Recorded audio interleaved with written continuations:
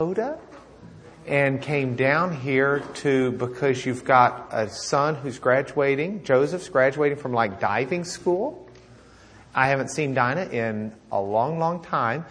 Her son who's graduating from diving school, I did an adoption type thingy a long, long, long time ago for that young man. And yeah, it's just a delight to see them. They're wonderful people. I met her through Keith Green's Last Days Ministries, if y'all remember that, a long time ago. And I looked, that's Dinah. So anyway, hi Dinah. This is my family. And today we're talking about Muhammad. If you do not have a lesson, raise your hand. We've got plenty of lessons. We need some down here for Gary and Alan and some others. Okay, Gary's daughter had one, pulling it through. We've probably got some extras from last week. I'm not sure that we do. If not, they'll be on the website shortly, and you can certainly get on the website and download them. Okay, Stacy's got some extra lessons. If you need one, just raise a hand. And over there, Dr. John and a few others. While they're doing that, let me see. Did I have another? Did we talk about, Lewis, I wasn't paying attention when you did announcements. Tuesday is election day. We've got a chance to vote. I early voted on Friday, and the line was massively long. But I sat there, and I knew I was going to be out of town on Tuesday, and I thought, 45-minute wait. I don't have time. I'm running late. My one vote doesn't really make a difference. But I got to tell you, it makes a difference to me. It makes a difference in whether I'm a steward over what I've been given by God. I'm not here to tell you how to vote, but I am here to encourage you to vote. It's the beauty of our country. And so I'm sure our elected officials would join. Oh, that's the beauty of our country, too. Let's see. Y'all want to know my password? Let's see if we can get through this now. Take 2. That's a sign it's time to get on with lesson. Quick review of last week, and we'll move through it pretty quickly. The Muslim world is full of folks who have all different extremes of who they are. We talked about Hakeem Olajuwon, one of the nicest, most peace-loving people I've ever met. You contrast him to someone like Osama bin Laden, who seems to feed upon what I would consider evil, who seems to feed upon hurt and anger and destruction. And yet these both claim the same faith. You consider Saddam Hussein, who just this week was assessed the death penalty because of his role in the murder of hundreds of Shiite Muslims. Saddam Hussein claims to be a Sunni Muslim. And you wonder what's going on. And those of us who are not Muslims kind of have a step back. And it's almost like we don't have a good clue in some ways what the Muslim faith stands for. What we did last week is we looked at Muhammad himself from a historical perspective. We tried to put him into the context of what came before him, and we tried to look at what came after him. Our goal this week, having understood who Muhammad is to compare the details of the Islamic faith, of the Muslim faith. Compare those to some of the same basic tenets of Christianity. And so that's our goal. As we do that, though, I want to remind you of something about Muhammad himself, an aspect of his life. Muhammad lived the life of a caravan leader. Muhammad, in the process of living that life, though, encountered a number of different people. For example, as a young child, Muhammad encountered a Nestorian monk. If you've been in our class where we studied Nestorius, Nestorius was the Constantinople archbishop who was exiled from the Roman Empire, if you will. And in the process of being exiled as a heretic, he and other followers of him went outside the empire, went into lands like the Arabian Peninsula where Muhammad was. Naturally, these people didn't abandon their Christian faith just because they had been labeled a heretic. Instead, they took the faith that they had and took it into the exiled lands. It's a little bit like, I'm sure all of y'all have seen Judge Dredd a few times, the movie. Okay, well, maybe I need to come up with another illustration. But if you saw Judge Dredd, once you got outside the city, okay, that's losing it. Anyway, I'm still fascinated by the idea of what would have happened if instead of Muhammad encountering a Christian heretic to learn about Jesus, what if instead he'd contacted someone like the gentleman we had preaching this morning who knew Jesus and knew how to share Jesus right? It would be a totally different world. Meanwhile, we have the world that we have, and within God's providence, we are thankful for where we are, but also the direction where God's leading. So remember, though, as we look at the lesson and we start comparing what Islam teaches, that Muhammad had serious encounters not only with Nestorian monk, but he had encounters with other Christians that were Orthodox. He also had encounters with Jews, a number of encounters with different Jews. There were a lot of Jews that had settled in that part of the world. And you will see this as you unfold what Muhammad taught as far as his Islamic religion. Muhammad claims that he was on Mount Hira when he received a divine visitation. And as Muhammad's story is recorded for us, Muhammad wasn't sure when he received the visitation if in fact it was divine. In fact, the first 3 times Muhammad receives the visitation, he thinks perhaps it's demonic. It's Muhammad's wife who convinces Muhammad that it must be from God and that Muhammad should listen and recite his visions. Muhammad was not a schooled man. So Muhammad doesn't sit down and write these things. Muhammad would recite what messages he got in his times of meditation. This is what ultimately becomes the Quran.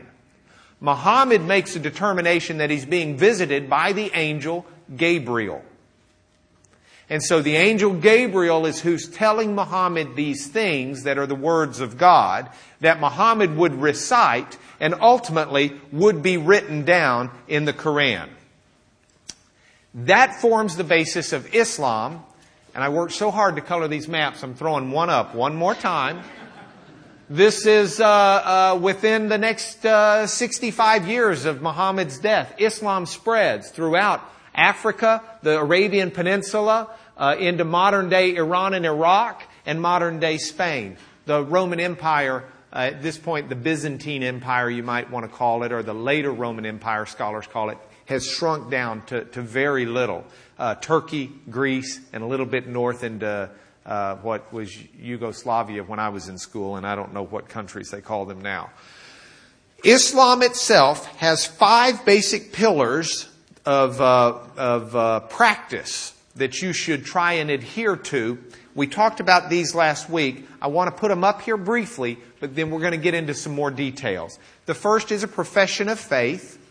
The second is our prayer rituals. We'll go into details on both of those. The third is a payment of a charity. Originally, it was considered a tax, but the Arabic word for tax is like the Arabic word for punishment. And people weren't real into it, so they changed it and called it a mandatory charity.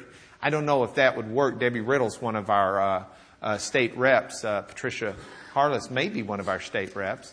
And she's up for election on Tuesday. But I don't know if that would help in Austin. If instead of calling it like a tax increase, y'all called it a mandatory charity increase. But it worked for the Muslim world. There's a payment of a charity. There's fasting that takes place. And then there's the pilgrimage that each person's supposed to make once in their life to Mecca. And you get an exemption from that if you're poor or if travel is not available for you. Now, those are the 5 pillars of Islam, and I can't do it justice without it, but I want to move on to class today. And I want to tell you where I get a lot of my materials from. I tried to look at, let's see which one Phillips. Oh, that's just a delightful color. Did that help? No. Let's see, automatic focus. That's not too hot either. Well, this is a book called Know Your Islam, and it doesn't look at all like it looks up on the screen. But it's a book by a fellow named Yusuf Laji. Okay? And this fella is, he's writing this for you if you're a Muslim. This is kind of like a discipleship book. This is like, and it's one that's most common, not most, it's extremely commonly used in the Muslim world to help people grow in their faith. It's got exercises, it's got fill in the blanks, it's got all sorts of indexes and things. And so a lot of the teachings that I'm going to give you today about Islam are not what Christians say about Muslims. Okay? It's what the Muslims say. Now, the Muslim world's over 1 billion people. We're Christians. If someone wants to know what I believe, I don't think they should be reading the writings of, some religious scholar in London, England. Okay? They ought to come to me because I don't agree with everything that every other Christian religious scholar is going to say. Right? There's diversity within Christianity. I don't think all of us in here agree with everything that the Pope says. But I think that we agree with some of what the Pope says. You can't go to the Pope and say, this is what all Christians believe. By the same token, you can't go to Daman Shook and say, this is what all Christians believe, because we might believe a lot of what Daman Shook says. But there are probably some points where we might differ with him. So it is with the Muslim world.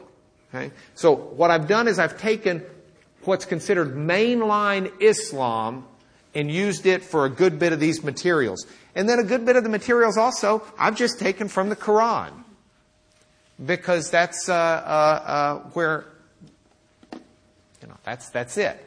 So within the realm of that, that's what I'm trying to use. I've tried to footnote as much as I can in the handouts to make this as accurate as possible. So with that, let's follow now and go through and compare for the next 28 minutes Christianity and Islam.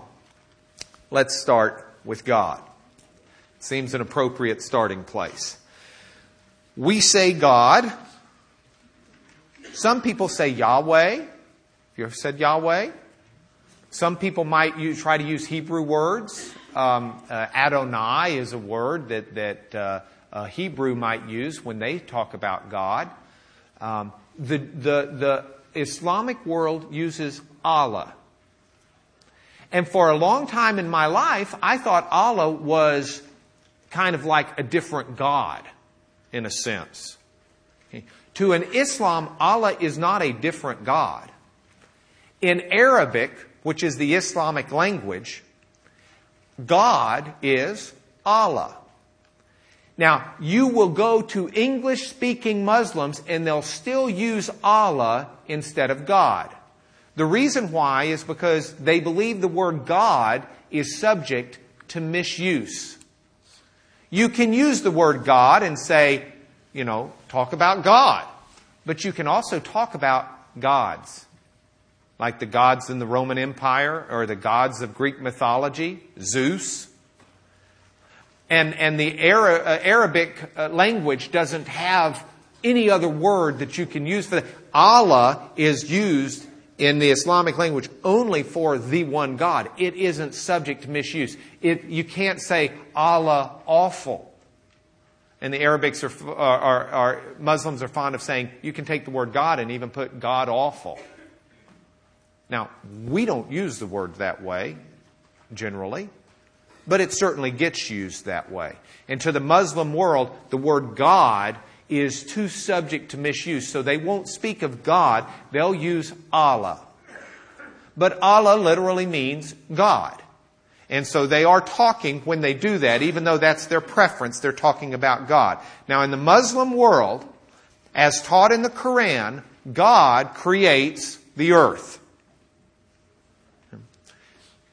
God creates the earth in 6 days. Quran chapter 7, verse 54. God created the heavens and the earth and all that is between them in 6 days. Okay. You've got to remember, Muhammad had extensive contact with Jews and Christians. before he ever started having his visions and after he had his visions. Now, Muhammad and the Quran does not teach after 6 days God rested. They believe that after 6 days God never rested because he never got tired. They say this is a shortcoming in the Christian and Jewish theology, the idea that God got so tired he had to rest. Of course, that's not what Christians and Jews believe. Jesus explained that God's rest was not because he was tired. God's rest was for us to show that he had finished his creation, and we actually join the rest of God once we finish our time here on earth. So that's another day for another lesson in the book of Hebrews. But in the Quran, in Islam, God creates the world. He creates it in 6 days. But there's a very interesting divergence here. Muhammad never received a vision or never understood or never grasped. He certainly never taught, and it's not in the Quran, that man has a fallen nature or a sin nature. It's not there. See, as Christians, we believe that man is not the way God made us to be. God made us for so much more than we are. And I don't know about you, but I know that there's this nagging inside me that says, there's got to be more to life. There has to be more to life. I've got to be made for more than this. There's a hunger. There's a desire. Augustine said it's like a vacuum sucking to be filled. That's shaped like God. And until God fills it, it's always there. There is something inside of humanity that says there's got to be more to life. That's not the Muslim worldview. The Muslim worldview is that God made man and woman. And man and woman, in fact, initially were with God in paradise in heaven. They ate of the tree in heaven, not in the Garden of Eden. And it was after they ate of the tree in heaven that God kicked them out of heaven to earth, just to spend some time on probation.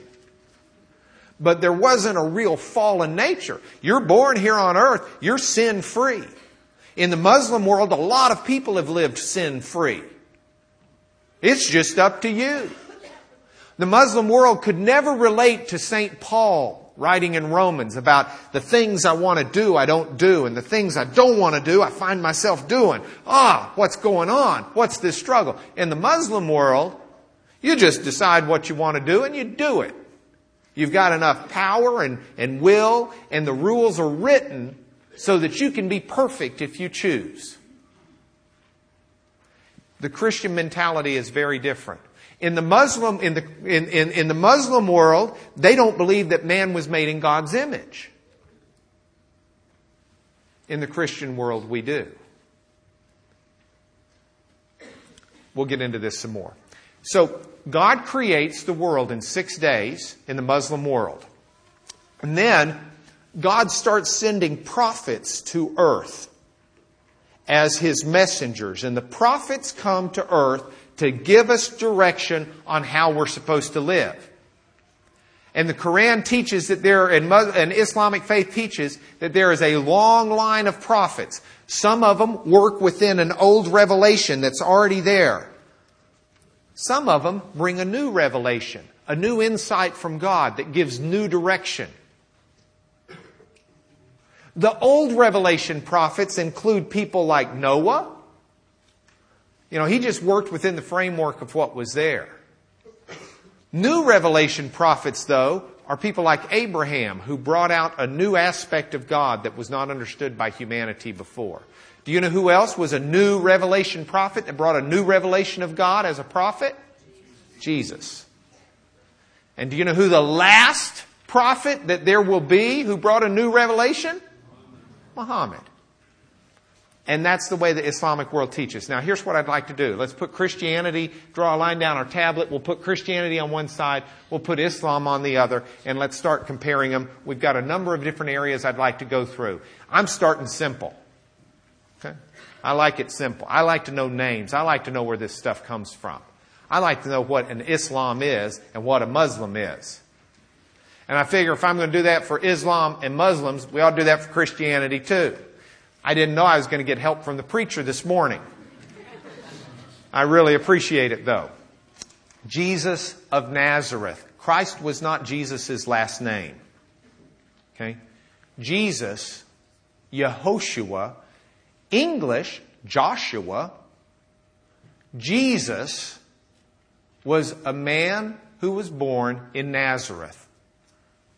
Because I am a Christian, I believe that Jesus was no ordinary man. I believe Jesus was actually anointed by God. The Hebrew word for anointed is Messiah. The anointed one from God who came to save us. That's what I believe. I believe Jesus was born with an anointing from God, as man, and He was born as a Savior for the world. He saves me from the condemnation that I deserve because of my sin. He saves me by paying the price and dying the death I should die. That's what I believe. So I believe that Jesus is the Christ. And that's why we call Him Jesus Christ. Jesus is Christ. Jesus is Messiah. Christ is the Greek word, Christos, that means anointed or means Messiah. So to say Jesus Christ is to say Jesus is Messiah. Jesus is the Savior. Jesus is God's anointed to save. That's what Jesus Christ means. So we've got Jesus Christ. Now we take it the next step. As the preacher did this morning, he pointed out, Acts 11:26, that Christians, or as he was calling them, Christians, that was a way to emphasize the word, nice touch, people who follow Jesus as Messiah, people who recognize Jesus is God's anointed, Jesus is the Savior of mankind, Jesus is the Messiah, those people who believe Jesus is the Christ are Christians or Christians. Acts 11:26. And then the word Christianity as a faith of Christians, Christians, is first used by Ignatius. Go back to lesson 3 in our biblical history, church history literacy class. And that's the first, I've got the site in the paper. But that's when Christianity. So Christianity, what does it mean? When to say we're a Christian, it means we're followers of Christ, of Jesus, believing that Jesus was not a mere man, Jesus was Savior, Messiah. That's a Christian. Fair? Okay, Islam. The key to understanding what Islam means is any Semitic language, whether it's Arabic, Aramaic, Syriac, Hebrew, all of their words are built around 3 consonant roots. It's bizarre. Makar means to steal. Okay? B-R-C-H is one. Baruch means to bless. You get 3 consonants, and then from those 3 consonants, they make all sorts of little words, adding different vowel sounds and different other letters and all. Well, here are your 3 consonants. S. What are the other consonants in Islam? L. Good. Come on. M. Okay, that's just like, make sure y'all remembered English from when you were like kids. Those are the 3 consonants. S, L, M. Anyone want to guess what those consonants mean in Semitic languages? I'll give you a hint. S is also SH. It's the same letter. S-H-L-M. Shalom. It's the same 3 consonants. It means peace, or it means surrender. All right? Islam is the faith of people who seek peace with God by surrendering to God and doing what God wants them to do. Okay? Now, also, you can take in the Arabic, you can add the letter M to a word, and it makes you someone who does those 3 consonants. So if you add the letter M, what do you get? Muslim. Muslim means just someone who follows Islam. So that's how the words work together. A Muslim is someone who follows Islam. Islam is trying to find peace through surrendering to God. Okay? Now, those are the names. Next subject. Scriptures. For Christians, our Scriptures. It's not hard. We use the Bible. Okay? There's the Old Testament and there's the New Testament. If you're Roman Catholic, you've got the Apocrypha. If you want more information on that, you get a Protestant view by going on the website and finding our lessons on the Apocrypha. If you want a Catholic view, get on the internet, and the Catholic Encyclopedia is available on there, and it gives you a really good explanation from a Catholic perspective. But really, we've got the Old and the New Testament. The Old and the New Testament are divided up into books, right, that have been written over hundreds of different years. And it is the Christian conviction that all Scripture is inspired by God. It's God-breathed, the way Paul writes it in Timothy, 2 Timothy. All Scripture has God's breath in it. It's inspired by God. It's useful if you want to teach, if you want to rebuke, if you want to correct, if you want to train people in righteousness. And it's there so that the man or woman of God can be thoroughly equipped for every good work. That's what Scripture's there for. All right. The Muslim or Islamic Scripture is called the Quran. The Quran, as we talked about, are the visions, are the insights that Muhammad got, that he told to people, that his followers later wrote down into and assembled together into the Quran. It's not put in any kind of a chronological order. It's not divided up into books the way the Bible is. It's actually divided into surahs, which are really chapters. I can't seem to find the difference. But you've got surahs that there are 114 of them. They're not in any kind of chronological order either. In fact, Islamic scholars argue about which one was written first and which was written last. They seem to be in a general order of biggest to littlest. Okay? But that's what you've got in there. And to a Muslim, they would never say that the Quran was inspired by God. They don't believe it's inspired. They believe it's actually God's direct speech. So that it's really, this is not an accurate Quran because this is in English. God spoke in Arabic. And it's only accurate in Arabic. That's the Islamic view. Most Qurans, not this one, will have Arabic on one page and their translation on the next, so that you can at least say you've got a valid Quran even if you can't read it.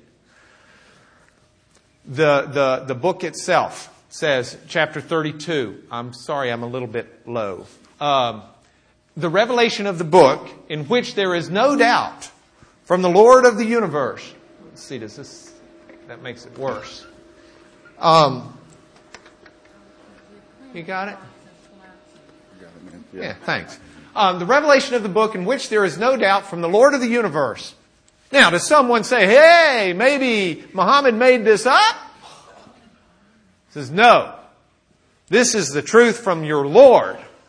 This isn't something Muhammad made up.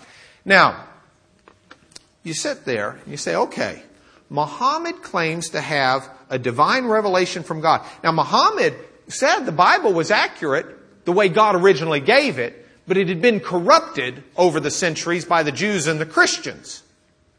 See, the original Bible, Muhammad would say, was accurate, and a Muslim would say. It'd just been corrupted. And so Muhammad comes with a later revelation, and that later revelation is the direct word from the Lord. The problem I have is, there are some huge differences between this book and the Bible. One of the stories is really fascinating to read. There aren't a lot of stories in the Quran, but there are a few. And you can read about Joseph. It's got like the entire Joseph narrative. It's got Joseph being sold into slavery by his brothers. It's got Joseph and Potiphar. Doesn't call him Potiphar, just calls him an Egyptian official. Potiphar's wife tries to seduce Joseph. And the way Muhammad tells the story is very different than the way we get it in Genesis in some ways. Oh, a lot of it's the same. But for example, Potiphar's wife, she grabs Joseph by the shirt and rips off his shirt. Okay, in the Bible, Potiphar comes home and he's furious because he believes his wife that Joseph tried to seduce her, right? And Potiphar throws Joseph in prison. Okay, I'm losing y'all because you're all looking at this. There. Thank you, Philip. In the Bible, Potiphar believes his wife that Joseph's trying to seduce her and he throws Joseph in prison, right? Okay? Alright. In the Quran, no. First of all, it looks like Potiphar's wife has got her friends around and they're all Googling or oogling over Joseph. But when Potiphar comes home and the wife has the shirt, the question is it torn from the front or the back? If it's torn from the front, then Joseph was coming after her and Joseph should die. But if it's torn from the back, then Joseph is telling the truth. He was running away and she tried to get him. Well, it was torn from the back. So Potiphar's furious at his wife, sees it as all his wife's fault. Ultimately throws Joseph in prison anyway because he just figures it ought to be done. But he's at first he's real upset with his wife. Now, I sit there and I say, okay. And this is the same issue I have with other religions that try to take the Bible and add additional revelation to it. I want to examine it. I just want to do it fairly. Because I want to know which one's right. You know, the Bible, the oldest copy of the Hebrew Old Testament we had, if we were teaching this class 100 years ago, dated 1000 AD. 1000 AD. And there were a lot of German scholars that said you can't believe anything that's in the Bible because it's so, so many errors. It's so far, we don't have anything close to source material. And then in the 1940s, lo and behold, over in Israel, some kid who's taking care of his sheep's chunking rocks in a cave. That's the kind of thing kids would do. He hears a clank. Oh, there was a clank. He goes into the cave and he busted a jar. And he looks at where the busted jar was, and there's a parchment in there. There's a scroll. So he takes it, and he goes and sees if he can sell it. And he does. But before long, word filters out of where it came from. And the archaeologists descend. And they find these scrolls around the Dead Sea. And they're able to accurately date these scrolls. These scrolls date from before the time of Christ. Some of them as much as 150, 200 years before Christ. Including one that's a scroll of almost the entire book of Isaiah. Basically, it is the entire book of Isaiah. And you compare that scroll of Isaiah that was written 100 plus years before Jesus was born to the copies that we were using, the oldest one of which was 1,000 years after Christ. And they're 95% identical. About the only changes are you can see where people didn't spell things right or slipped with the pen. That's incredible. And Muhammad didn't have the benefit of this, and a lot of Islamic scholars don't have the benefit of this, but you can go back and you can study and you can find that our Bible, I'd urge you to go back and listen to the biblical literacy lessons we did for 3 years in this class. Our Bible is not something that's just accidentally there. It is an incredible book that was put together over 1,000 years. If it doesn't have the hand of God on it, then I have no concept of what God's hand would be.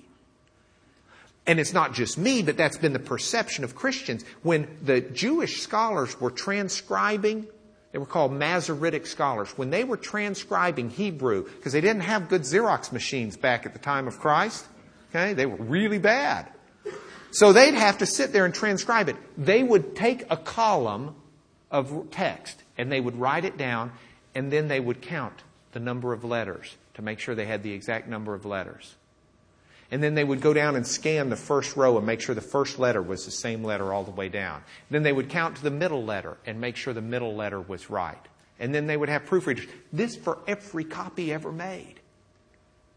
I mean, this was, as Josephus wrote, he was a Jewish historian in the first 100 years of our century, of the era since Christ. As Josephus wrote, this is the very Word of God, and we're not going to leave one dot off of one I, because it would be sacrilege.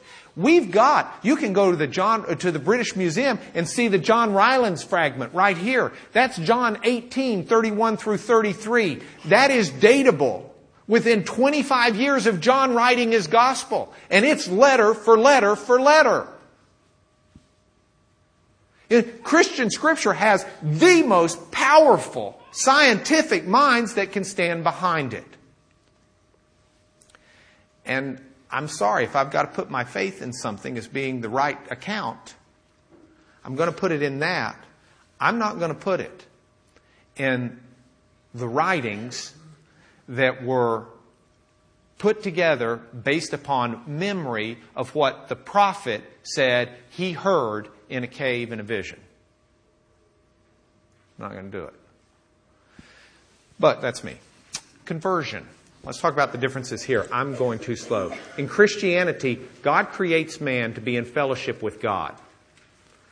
After God creates man, man sins. If man's made to be in fellowship with God, if this is the best way I know to illustrate it. It's an old Finto illustration. Here are two pins. This is Adam and this is Eve.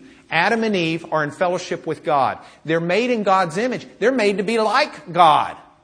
Not in power, not in strength, not in ruling, but in terms of what's right and what's wrong, love, ethics, the fellowship. They're made to be in fellowship with God. But when they sin and they do something God cannot do, they cannot be with God. And they fall.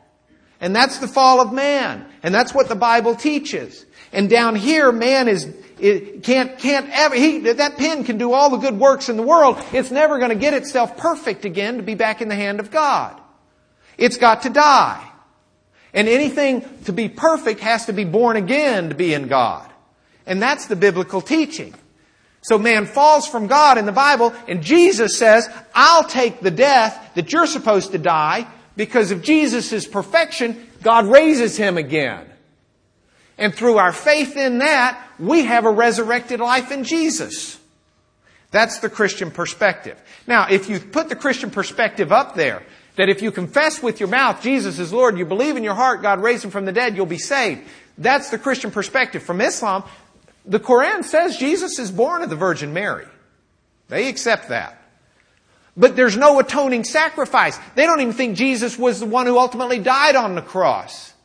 This is Muhammad was influenced by the Christian heretics that had been kicked out of the church. He doesn't believe it was Jesus that was crucified. The Quran says it wasn't Jesus that was crucified. There's no sacrifice that needs to atone for sins. Because in the Islam sense, let me put this up. That's how you go to heaven. You don't have to have your sins atoned for. You just got to have enough good deeds to outweigh the bad deeds. As it says in the Quran, one day every soul will come and debate about itself, the way it's good and it's bad. And each soul will be paid in full for what it did.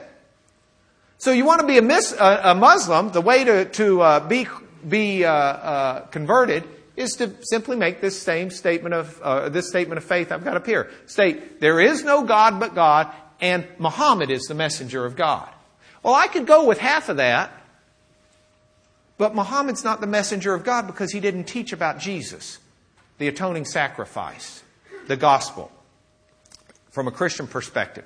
So that's the difference. Now let's talk about church real quick. Okay, I'm getting close. I'll go through these a little quicker. Christianity, church, as our speaker said this morning, church isn't really what we're doing here. Church is who we are. Church is, in the Christian faith, the people, not the building. But having said that, when we talk about church, Islam, by the way, doesn't really have church in the sense that we have it. They have a mosque where you go to pray, but it's not the family of God the way we are. That we're related. If you know Jesus Christ, you are my sister and my brother. Period. And heaven help me if I don't treat you that way. We come together, we sing and we worship. Muslims don't do that. We come together, we read Scripture. Muslims do that. That's part of their prayer ritual. They read their Quran. We come together, we give offerings. Well, they do that too. They have their charity, mandatory charity. We come together, we take communion. They don't have any type of a communion. They don't recognize that Jesus was Messiah in the sense that we do. And if He didn't have an atoning sacrifice, why on earth would He say, hey, partake of who I am? If you're good on your own, you don't need Jesus in your life.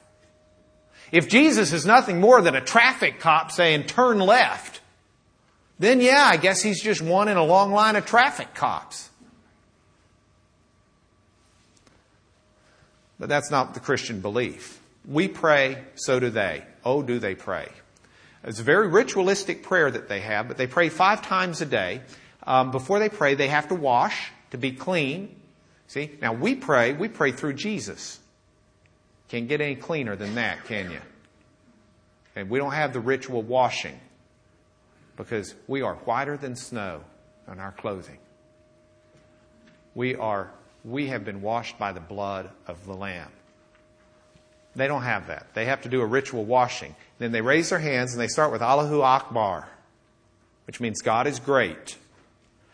And they're declaring their intent to pray. And then they've got a prayer mat to keep them off of the dirt and off of the ground. They face towards Mecca. You go into a mosque, they'll have some arch or something in the wall that's directed toward Mecca so you know which way to bow to pray. And then they recite the Quran, they kneel. They do this 5 times a day. Righteous living. In a nutshell, it boils down to this. And I've given you a bunch of the do's and don'ts. They circumcise their boys. No alcohol, no gambling. You're supposed to be honest. You're not supposed to lie. On and on and on. I haven't talked about holy jihads and when you're allowed to kill. Not because there's a huge divergence of opinion in that within the Muslim world. There are a lot of Muslims that do not believe you should ever take anyone's life or be aggressive unless you've been attacked and you're defending yourself and your faith. Then there are others who believe you're defending your faith when you attack unholy people. So there's that. But righteous living boils down to this. Christianity, we do because we love. We do because we love. And why do we love? Because He first loved us and He gave His life for us. That's our motivation. Heaven help us in this world. The only thing I'd add is a footnote to what the gentleman said this morning, which was a very powerful and great sermon. I really enjoyed it. Is we've got to start showing the world our love, the love of Jesus. The world views Christians, a lot of the world views Christians as harsh, bitter, judgmental people. And heaven help us, because that's not what we are. That's what we fled from. We're people of the heart of God.